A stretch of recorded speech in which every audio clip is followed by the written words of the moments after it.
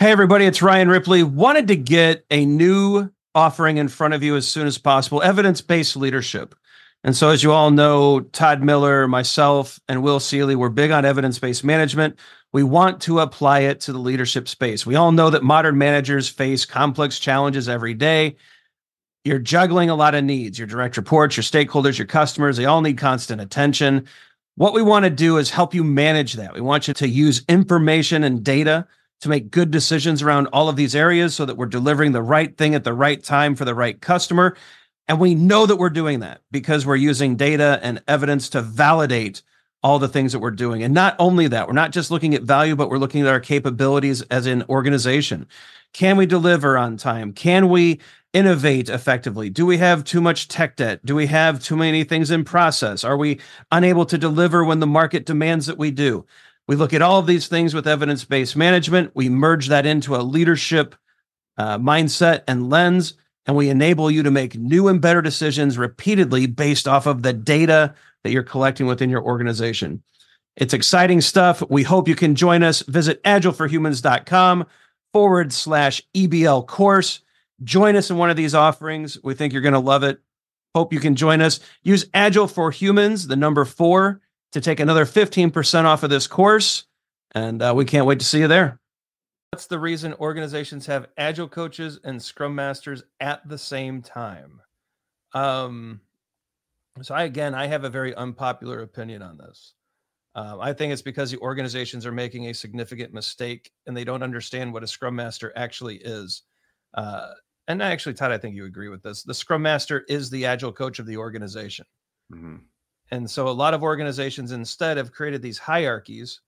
Well, we have an Agile coach that works with outside the team. We have Scrum Masters that work inside the team. And what they've really done is diminish the Scrum Master to an admin, right? They've diminished their role considerably. And meanwhile, the Agile coaches have no skin in the game for delivery. And then they get to become life coaches. And I don't find that model to be fulfilling. I think a lot of it stems from, well, we have this Scrum Master with 10 years of experience and they're going to leave if we don't pay them more, but we can't pay them more unless we give them a different title. And they don't want to be a senior Scrum Master. Agile coach is the next step. So it's almost like an administrative thing. So there's lots of ways we get here. I just think it's an anti-pattern. If you're a Scrum shop, I don't understand why you have Agile coaches. Your Scrum Master is the Agile coach to the organization. I feel like I go on a little bit of I feel like I could take this too far with this conversation, right? I don't know. And I don't know where this is all going as an industry. I feel like we're at an inflection point. We have some companies that have been struggling using Agile and adopting Scrum for years, only to find out that their organizations haven't changed at all. Right? They just they just say they're doing Agile and they do these things and they have Agile coaches, and because they're paying Agile coaches and we're paying them from big consulting firms, that it's working out and it's not. But I don't know if I want to continue this rant, right? but I think that I think we really need to start to take a firm look in the eyes and say, is Agile working here? And if it's not, what do we need to do that? Obviously, our first step in answering that question is going to tell you to take a deep look and start to understand what evidence-based management is and start working towards that. We truly believe that is going to unlock the answer to the question: is Agile working? Was it worth it here? And if not, how do we move forward? And by the way, that's going to be a very fact-driven conversation that may not be easy to stomach. Right. Something that you and I talk about regularly is that people do not respond rationally to data, although we wish they did. And so as you start looking at, has Agile worked here? And if you're at one of these banks that's invested hundreds of millions of dollars, or an airline that's put, $500 million into a transformation, and you have real data that says we've gotten nothing tangible out of it, that leads to really bad, good, interesting, however you want to label them, situations that people may not respond rationally to.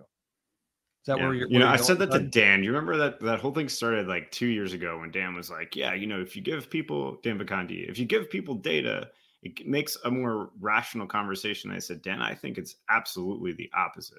No. If you give factual data and have a conversation based on fact, people tend to act irrationally because we hope something works out the way that we want it to. And hope is not a strategy. Right. No. And so I was so cynical, but and since then, we've seen it a bunch.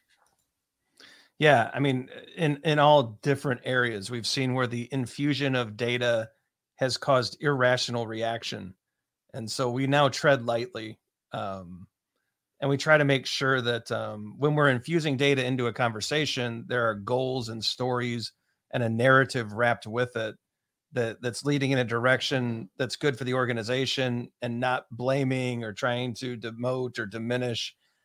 It's a very careful, it's got to be a careful, calculated thing. To Todd's point, you don't throw data out and hope it changes opinions. You need to be crafting a narrative and using it with goals and strategy and trying to really make these positive shifts. It's becoming an art more than a science, wouldn't you say, Todd? Mm-hmm. Yeah. But also in that cautionary tale, don't make the data fit your narrative. Drive a narrative based off of the data. It's easy to do. Hey, it's Ryan. If you're enjoying this show and want to take a deeper dive into Scrum with me and Todd, check out agileforhumans.com/training. Be sure to also look at the show notes to subscribe to our newsletter, get a copy of our book, Fixing Your Scrum, and learn more about working with us at Agile for Humans.